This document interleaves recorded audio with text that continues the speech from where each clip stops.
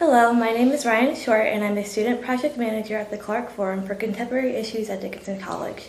I'm joined by Associate Professor Dr. April Williams. Dr. April Williams is an assistant professor of communication and digital studies at the University of Michigan. She's also a faculty associate at Harvard University's Berkman Klein Center for Internet Society and a senior fellow in Trustworthy IA at the Mozilla Foundation, and is an affiliated researcher at NYU Center for Critical Race and Digital Studies. Her focus is on digital media and algorithmic technologies as they converge with issues concerning race, ethnicity, gender, collective identities, and popular culture. Thank you for joining me. The first question, how did you become interested in digital studies converging with identities? So I got my PhD in sociology, and when I was in grad school, I thought that I wanted to get a PhD so I could open a Black History Museum.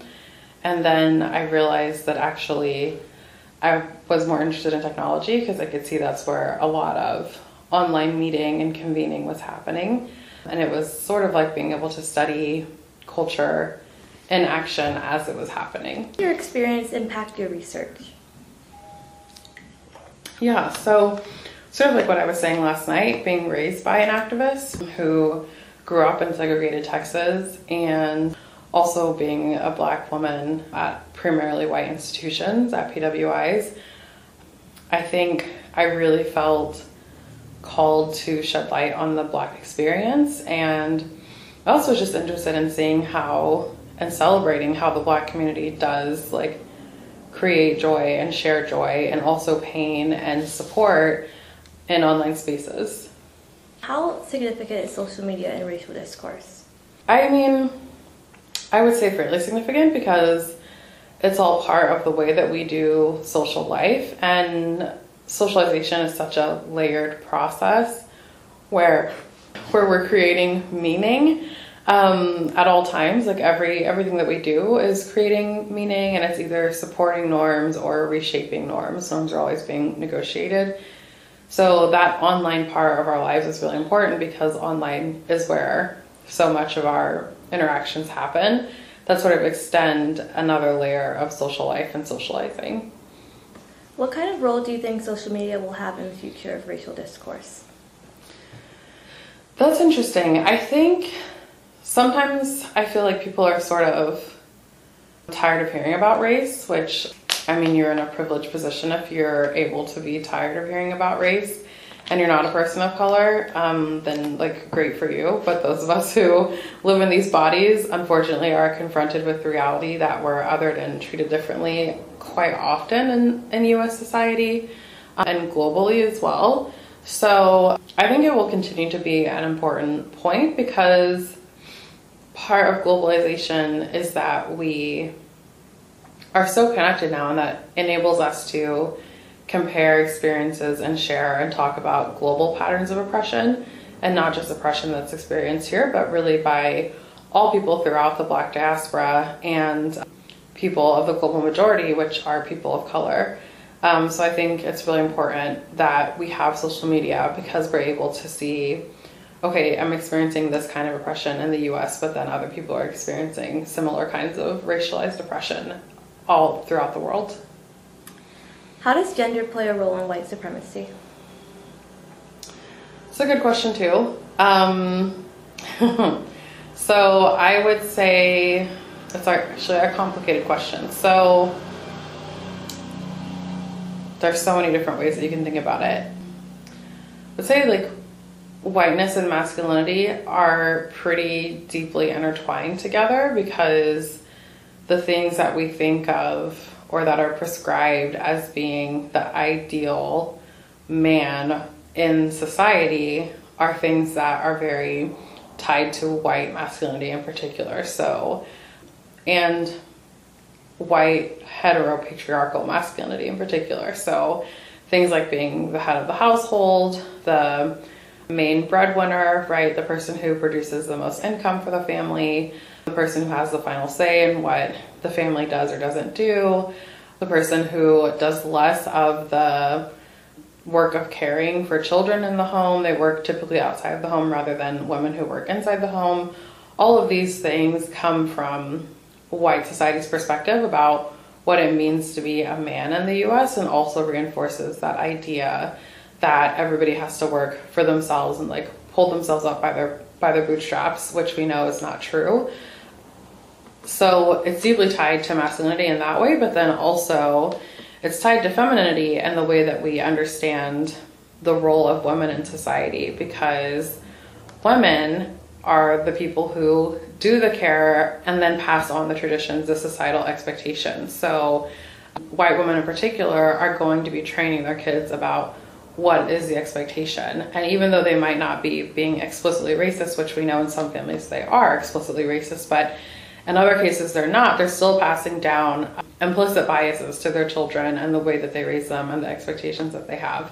So gender definitely plays a role, a significant role in the way that we think about race, and certainly in white supremacy. The irony there is that affirmative action actually helps white women more than any other group. And so they benefit from affirmative action, yet because they see it as taking away from that bootstraps mythology of like, everybody has to work hard for themselves, no handouts, you have to pull yourself up, then they don't want other people, especially minoritized people, to benefit from that. So we can see there, like, that is white supremacy in action, where people who are white are benefiting from social programs, right, and like social benefits, and they don't want other people to have access to the same benefits that contribute to their wealth. And so that's sort of the way white supremacy works, is that it's very covert. People don't realize necessarily that kind of like illogical thinking or conflicting thinking benefiting from affirmative action, but then trying to deny it for folks of color is white supremacy, because it's saying that by virtue of being a woman and white, they deserve this benefit, whereas other people don't. Even if that's not the explicit sort of layer of thought or even the explicit reasoning behind policy adoptions. Is there a disconnect between race and gender? What do you mean by that? Could you say more about that? Well, in my experiences and my research going into this, I feel like, especially with white women, even though like there's an irony there where they use their power of being white to inflict oppression on other minorities, but then they view themselves as being a minority just because they're women, and they don't realize like the privilege they have. So I've only really seen it with like a disconnect between white women, but I'm pretty sure there's other examples.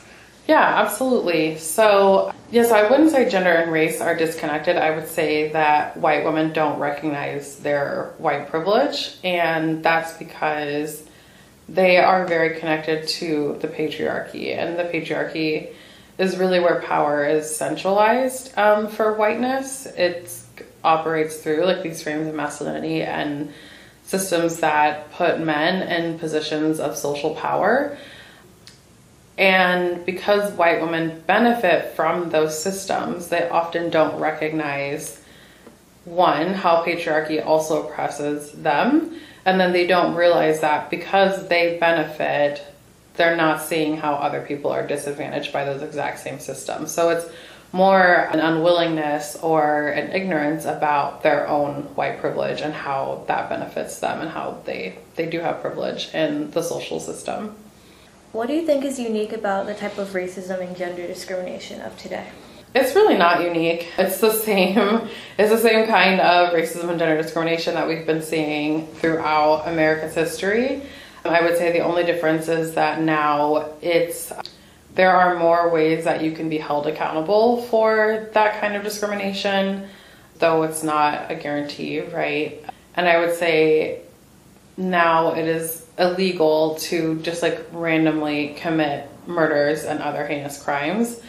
But again, people still do, and they're not always enforced. But I think obviously as compared to where there were way more often lynchings and they were a communal activity, that's not socially accepted anymore. So luckily, or thankfully I should say, we don't have to worry as much about like, is my life in danger when I'm in a primarily white space? So it's less life-threatening in that way, but it still is life-threatening if you think about the cumulative effects of discrimination and what that can do over your lifetime and how you can experience the negative health outcomes from that kind of anxiety and stress.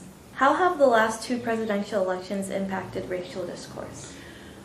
It's really shifted. So I would say the Obama administration really triggered a lot of backlash against Blackness.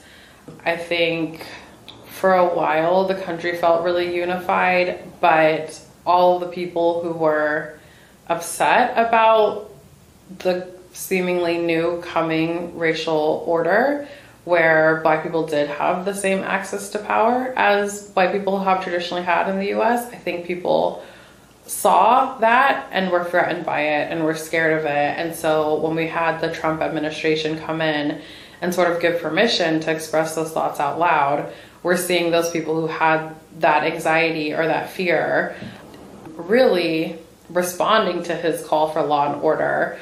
I think law and order is the sort of dog whistle politics code for racial issues. When Trump and other candidates talk about law and order, they're really talking about sustaining a white law and order, which is a white supremacist law and order, right? They don't want people of color to have power and to recognize that they have power and agency. And as they feel their share of power slipping away, they're trying to regain it.